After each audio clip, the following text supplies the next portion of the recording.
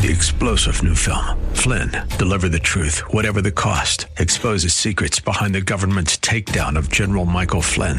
Flynn knew what the intel world had been up to. He ordered the first audit of the use of contractors. This set off alarm bells. He told the truth. He was the most dangerous person for Donald Trump to hire. They had to get rid of Flynn.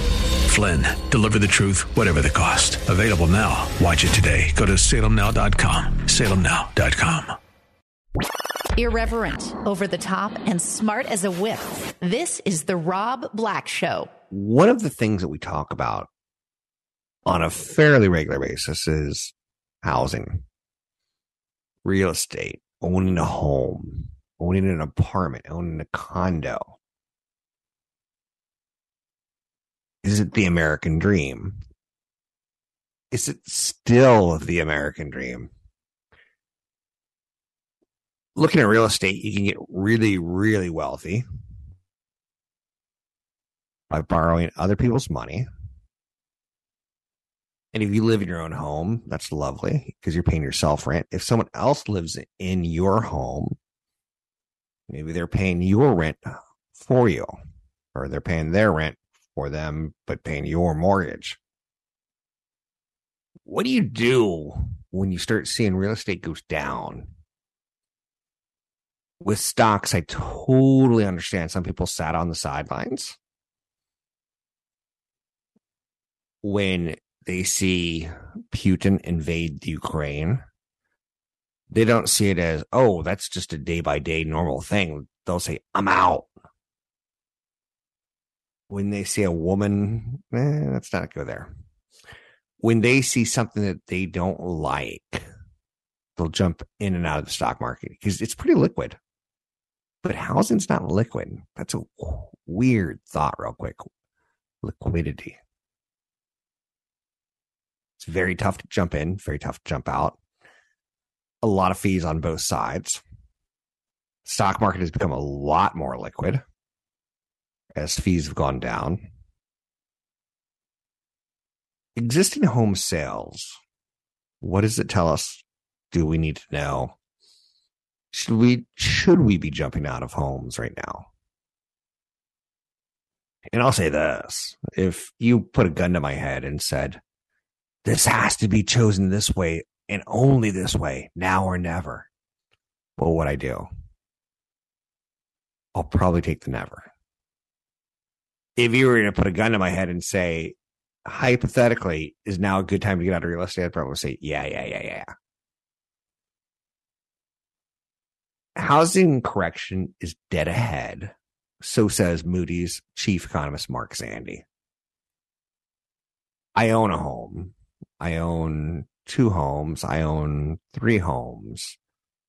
I own an office rental. Like, I can start adding this up. Ding, ding, ding, ding, ding, ding.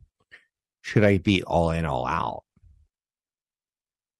Existing home sales showed a 5.4% decline in June. So volume, sales is volume. Do you remember the old joke on real estate? It's location. In figuring out a sales price, it's volume. Median sale price of existing homes hit a record in the United States of $416,000 in June. It was a 13.4% increase from last year. Yet, you're starting to hear some economists come out and go, real estate correction is dead ahead. With what the Federal Reserve has tried to do in 2022, if I were to sum it up, it's kill inflation. And there's many types of inflation. There's oil/energy inflation. I kind of feel like that's kind of been killed a little bit this summer. Remember when we were doing $7 gallon of gasoline stories? And then 45 days later, after basically 45 straight days of gasoline prices dropping, 1 penny here, 1 penny there, 1 penny here, 1 penny there. we're no longer doing the gasoline stories. The Fed's coming after home appreciation. And Mark Zandi said a correction could be dead ahead. This time it's going to be different than last time.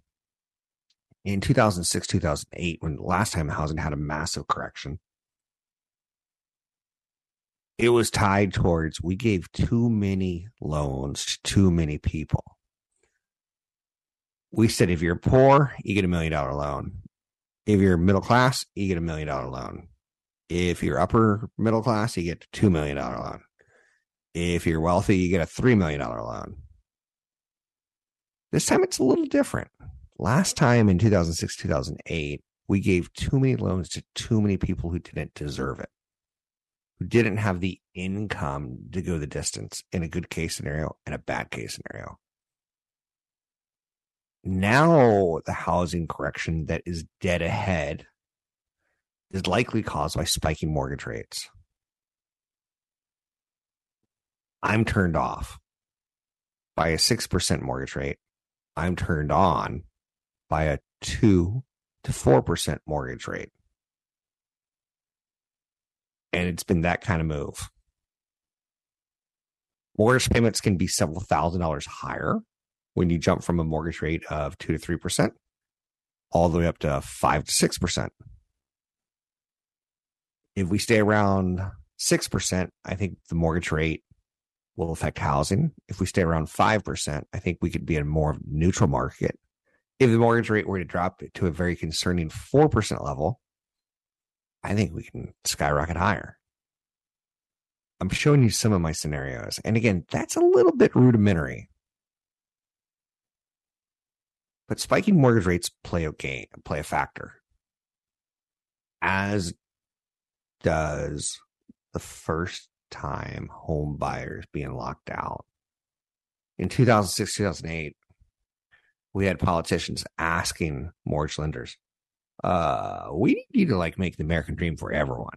You can't just be the wealthy. We need you to give loans to people who deserve it and people who don't deserve it. We need you to lower your standards. So the housing industry did. And that's one of the factors that played into the last housing recession. Now we're in a different environment where we're not necessarily speculating as much. The loans are actually more airtight. And yet the high cost of homes and the high cost of the mortgage now is keeping homeowners, first-time homeowners, locked out. And that's going to cause a bit of a problem because it's not a healthy environment. But it's not as toxic as giving people loans that don't deserve loans. I think institutional investment in housing is here to stay. There's two companies that have highlighted that you can play the housing market by buying, Blackstone or Brookfield. They're buying up homes to rent them out at high rates, something that I think is likely here to stay, even with higher mortgage rates. I think inflation in 2023 is going to reset higher because we're going to say 2022 is high. Man, it went up 8, 9, 10% sometimes in various things. And what we're going to say is that gasoline prices probably won't go to $2.50. They won't go back down to $2.75. They may go back down to $3.25 to $3.50 on a national average. But the new low will be higher than the old low. And I think that too plays into housing. Not necessarily lock, stock, and barrel, but it's going to play into housing. Different real estate correction than the last one. I think that's normal. I think it's okay. I think it's understandable to be fearful. I told my spouse yesterday, I did a quick story in the headline news about how cities like San Jose are seeing the biggest drops in asking prices. And she goes, does that mean now is a good time to buy housing? I'm like, well, our home's down 5%. Do you remember how it went up 100%? How do you feel that we're a little bit less wealthy? It's something to think about. You can find me online at Rob Black Show, Twitter, Rob Black Show, YouTube, Rob Black Show. I'm Rob Black. Need a referral to a financial planner? Find me at robblackshow.com. I did put up a highlight of me and Adam talking market updates at robblackshow.com. I put that up yesterday. Check it out today. An education-first approach to managing your money.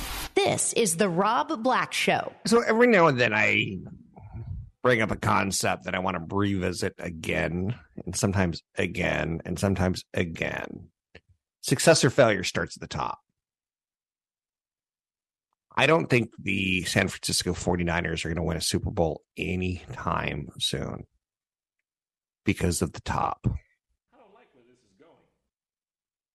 Management means a lot. The Golden State Warriors, they're coy, their management, their ownership is like, oh, a luxury tax. We don't really like the luxury tax, but we're going to pay it because we have to, but it's not very nice.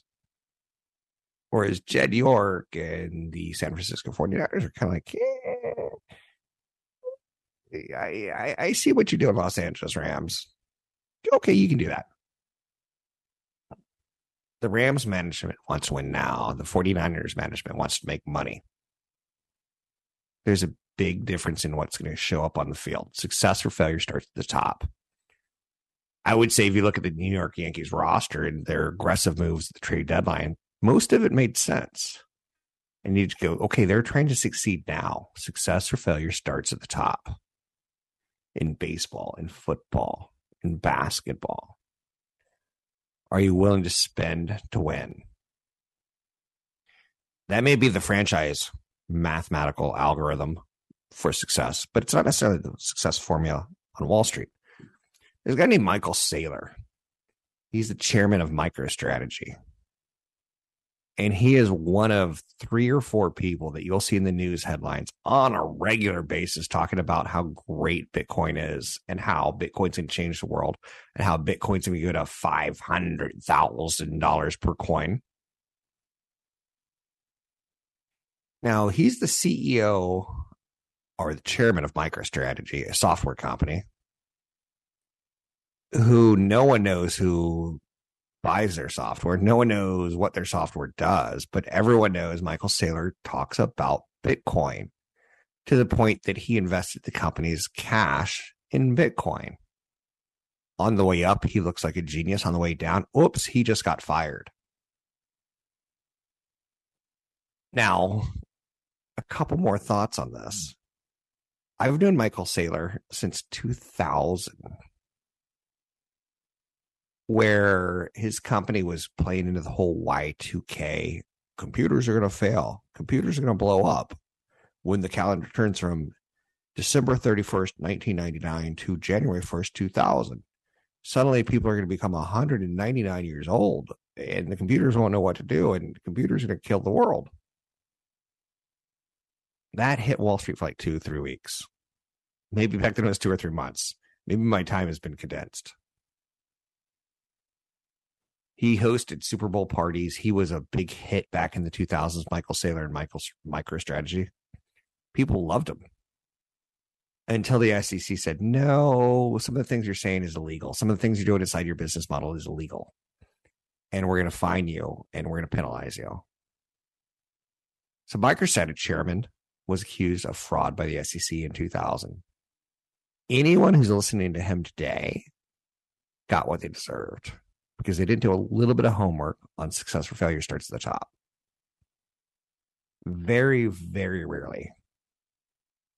And you can take a look at the Washington Commanders, the old team formerly known as the Washington Redskins. Daniel Snyder. He's considered the worst owner in the NFL. And the Redskins they're not even sniff the playoffs until he's gone. If I could put a bet on Vegas, will the Redskins ever or the Commanders ever win a Super Bowl while Daniel Snyder's the owner? I'll say nope. I'd go 100-1. I'd go 1 in 100. I don't care. Give me whatever odds you want to give me. Success or failure starts at the top. Michael Saylor stepping down from MicroStrategy now that his second massive failure has hit the shareholders. Once tied towards fraud on economic statements. now tied towards Bitcoin. And if you turn on Fox Business, CNBC, or Bloomberg, you saw Michael Saylor in the last 2 or 3 years. And I was like, why is that name familiar? Why is that name familiar? Why is that name familiar? And about 6 months ago, I remembered, and I talked about it on air. I said, this guy's a fraud. He was accused of fraud back in 2000. There was litigation that I had to read as part of my job.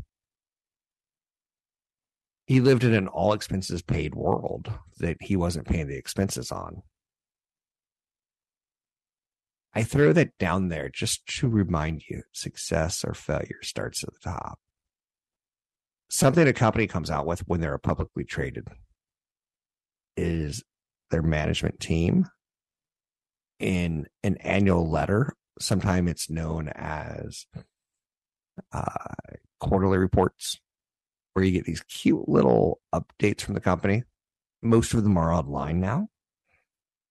But back in the day, we would receive them in the mail. And then you get an annual report that would be gussied up and prettied up. And you take a look at the management team and see what ad campaigns they worked on in the past, or what semiconductors they were involved in. What scientists did they pull a team together to try to cure cancer? Did they cure cancer? Did they not cure cancer? You can take a look at the management team in an annual report. And Google, tells some lies, but Google doesn't tell all lies. Just punching in his name would have gone, ooh, there's a lot of bad publicity on this guy, Michael Saylor. There's a lot of bad publicity on Daniel Snyder. So Daniel Snyder runs the Washington Commanders, and there's some publicity that he asked cheerleaders to be like, maybe be a little extra sexy around sponsors. What? Wait, what are you asking me to do? Said cheerleaders. It's a little bit of a fraternity, his past, his history. I wanted to invest in it. Is it the lambda? Is the alphabetic highs? I don't know. But his past tells me red flag, red flag, red flag. So take a look at management. 1 minute. Is it fair to say that Tim Cook, if he were to leave Apple and go start a TV company, would you go, he's been successful, I might follow him? You might. Do you see where I'm going at with this? Elon Musk, he's been wildly successful with ideas, turning them into business developments. Tesla has jumped the shark and really turned into a massive, crazy investment. But he also, Elon Musk was part of PayPal. He was part of PayPal. What's next? Will his boring company ever jump the shark? Again, success failure starts at the top. What do you like? What do you not like? What do you believe in? What do you not believe in? You should do a little bit of investigation in the companies you invest in. Just a little. It is your money, right? And you worked hard for it, right? Find me online at robblackshow.com. Brought to you by EP Wealth. This is the Rob Black Show. Vin Scully, Los Angeles Dodgers broadcaster, dies at the age of 94. Do I have anything important to say about that? Probably not. He had a great career. Good for him. He talked for a career. Good, great for him. That opened doors for people like me. We like hearing other people talk. I think the only thing I can get for you is that he was 94 and we all die. I don't know his Hall of Fame career. He died in his Los Angeles home last night, age 94. That seems like a great life. He worked for 67 years. Something you and I probably won't have the opportunity of doing. In theory, we work from age 20-ish to 60-ish. He worked for 67 years as the voice of the Dodgers. Clearly iconic and clearly lost on me. So I'll let you confer with the people that you need to confer to make sense of this. But that's a long career, and you don't count on that. It's part of the goals of the show is how to get you to retirement so that you can die in your home and people can write about you in your death about how great of a human being you are. Yesterday, the NASDAQ, the S&P, and Dow Jones Industrial Average were all lower. 10-year Treasury sits at 2.75%. I bring that up not because I want to do a 20,000 and 21-year story. With 10-year treasuries, it's going back lower as if it were 2021 or 2020 or 2019. It's showing stress and fear about a recession. Here's something that I said 25 years ago when I made my debut on radio. When the 10-year treasury is under 3.5%, I buy stocks. Actually, I probably said 3.5 to 4%. And now I say when the 10-year treasury is under 3.5%, I buy stocks. When it's at 3.5%, I'll let you know. I can tell you when it was at 3.25%, I bought some cash. I moved my money from a savings account getting 0 to a savings account getting 1.75%. So the 10-year treasury kind of tells me where, kind of like it's kind of like the seismic reader of the economy, or the Geiger counter, and it's sounding really loud, like trouble at 2.5%. Where at 3.5%, the economy is like, it's okay. It's okay. Bitcoin is at $23,000. Stocks dipped yesterday for a second day in a row, given the general uneasiness surrounding Nancy Pelosi's trip to Taiwan. It almost sounds like a bad Broadway show. Nancy Pelosi's trip to Taiwan. No one died. Nothing got blown up. So today's a new day. But yesterday we also had to deal with Nancy Pelosi's trip to Taiwan. But we also had to deal with the Uber stock and how it is going to be a big winner or loser based on the results and what they showed us. And ultimately, positive cash flow, like, hey, we can ride that one. Okay, that's so good. The number of drivers on Uber's platform hit an all-time record high. I don't think that's all that important. I want to see things like subscriptions from Uber. Voters in Kansas rejected a proposed amendment that would remove abortion rights protections from the state's constitution. That tells me voters are on a different page than the public, maybe prospectus that we're expecting for the fall. It's going to be in a contentious election season. I don't know what that means to you, but I can tell you in the world of investments, it equals, ladies and gentlemen, please put on your seatbelts.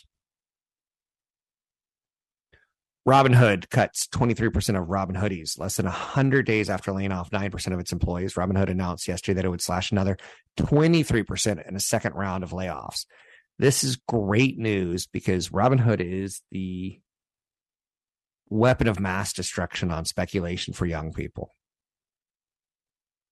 I know you're saying that's a mouthful. And did you just pick it up? I did.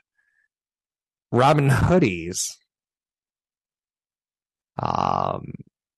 they're trying to cut the costs at the company Robinhood. CEO Vlad Tenev, who I met, which is actually kind of a really funny story. I met him in San Diego at a very early investor presentation on this is what our company does and this is our background, and we're grad students at this university.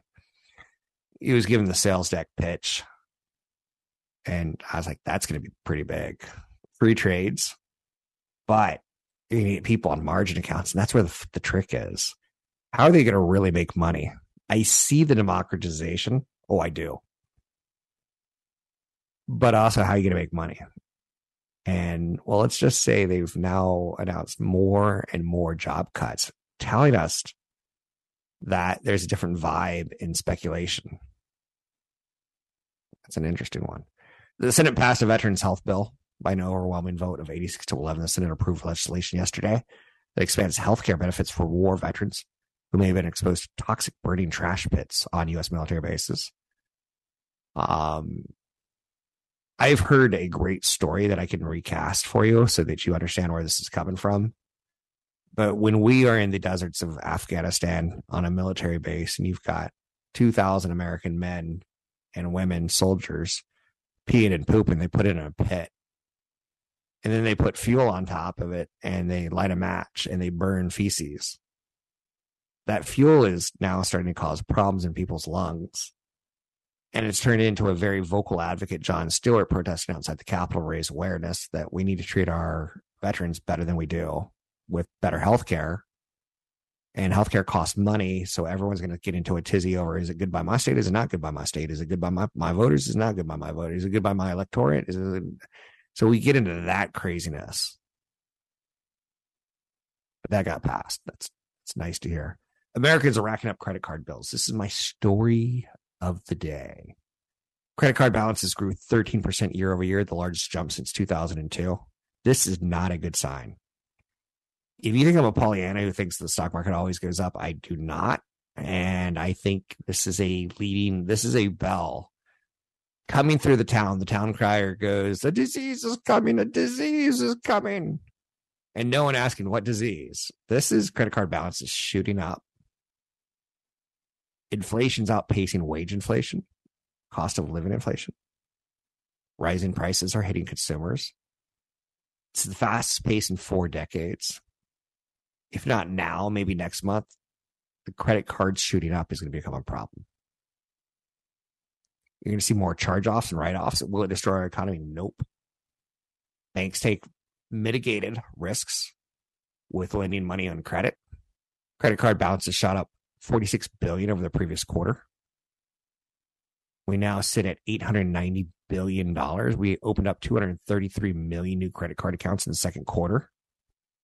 And again, first quarter, January, February, March. Second quarter, April, May, June. So in the second quarter, we shot up 46 billion and we opened up 233 million new credit card accounts. There's a percentage that's going to fail, but the volume means it's going to be a big headline. Delinquency rates saw a slight uptick last month. And that's going to create a little bit of a hiccup down the road. You can find me online at Rob Black Show, Twitter, Rob Black Show, YouTube, Rob Black Show. I'm Rob Black. Thanks for listening. Need help? Let me know. Find me at robblackshow.com. The Rob Black Show is brought to you by EP Wealth. Learn more about EP's unique approach to managing wealth at robblackshow.com. Quick shout out to what we just heard was a sponsor message bringing us into break. The show is brought to you by Provident Credit Union. I'm a big fan of credit unions. I'm a big fan of banks. They offer slightly similar but slightly different products.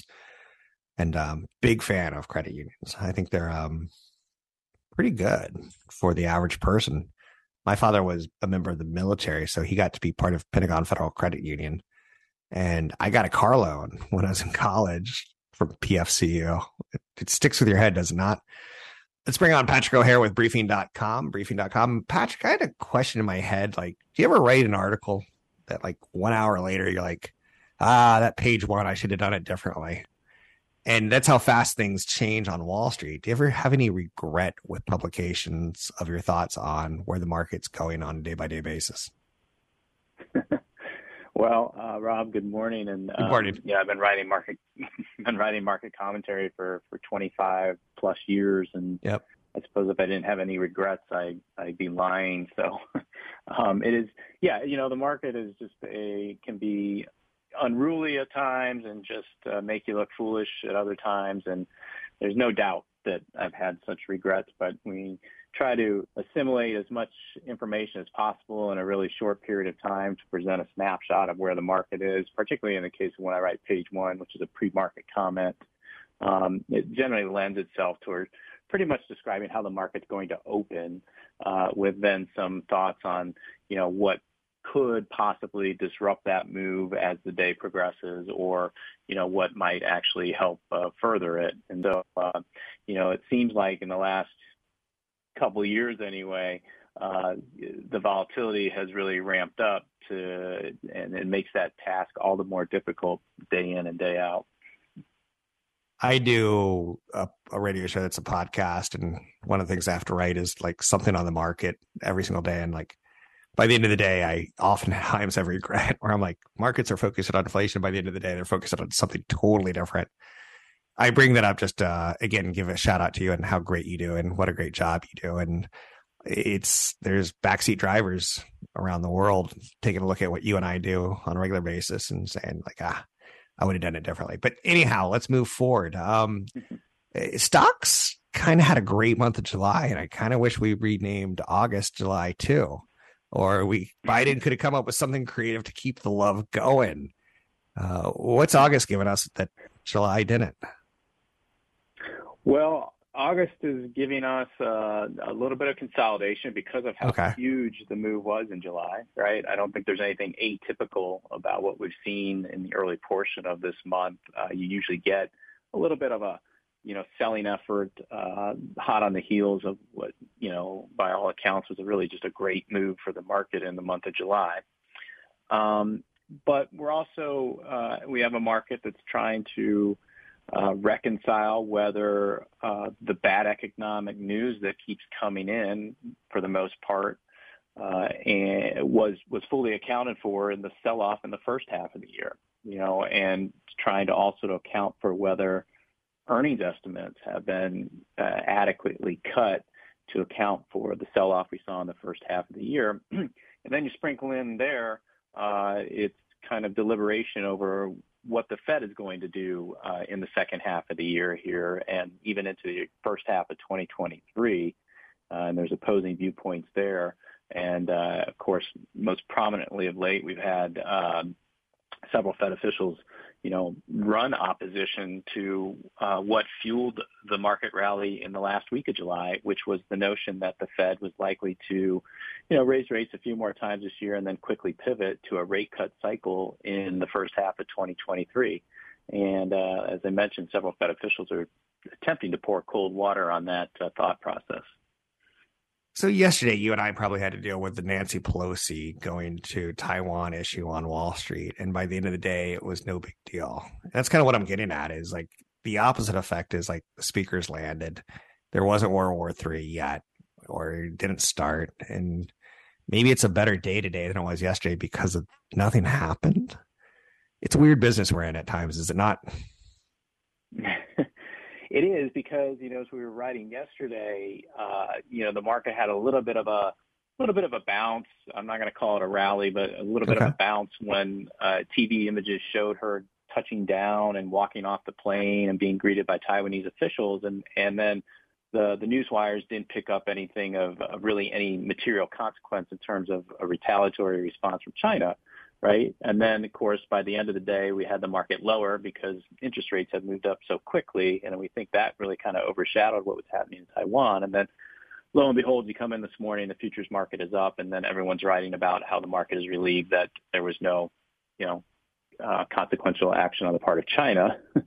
So we're kind of like recycling the same news or the same rationale for why the market moved on either day. But it does make it, challenging in that respect. But I suppose, sure, the market can kind of work itself up. It just builds this wall of worry ahead of an event. And then when it, when the worst case outcome does not come to fruition, it climbs up and over that wall of worry and gets going again. But, I think one of the things the market is really kind of running into, though, is going to have to contend with is just, is the fact that the Treasury market is now accounting for, the Fed staying higher for longer with respect to its interest rates. And while the stock market seems to be hanging in there for the time being, that's going to continue to be a headwind here as this recovery effort tries to take shape. We're in earnings season. Do you want to talk about earnings season, or do you want to talk about the 10-year Treasury? Because I think both of them are very fascinating to me at this point in time. Right. Well, I can talk about both. Okay. the earnings season is, by most accounts been better than feared, but it hasn't been as good as past earnings seasons. In other words, the rate of positive surprises has lessened, and you are getting cuts to earnings estimates as these numbers come out because the guidance hasn't been necessarily all that great either. But the cuts thus far have still been pretty modest, in nature. I mean, we're still looking for positive earnings growth this year. There is no earnings recession priced into analysts' earnings estimates, right? And that has been, admittedly, an element of support here for the stock market. Investors want to, continue to believe that, that corporate America is going to manage its way through here as the Fed, raises rates and inflation, starts to temper a bit. We think the jury's still out on that, and especially as what we've seen in terms of the inverted yield curve. The 2-10 spread has widened, and that's viewed as a harbinger of economic weakness, if not an actual recession. And I think that is being driven in part by the arrival of this weak economic data that hits at the same time the Fed is still talking about raising rates. And so right. You have a treasury market that's fearful about the Fed jacking up rates to such an extent that it's really going to crimp economic activity, if not kill it altogether, and drive us into a recession. And so there's debatable points on either side of that as well. So both markets kind of trying to figure out the next move and having some admitted confusion there, but the treasury market definitely is indicating more of an economic slowdown than what the stock market has been of late.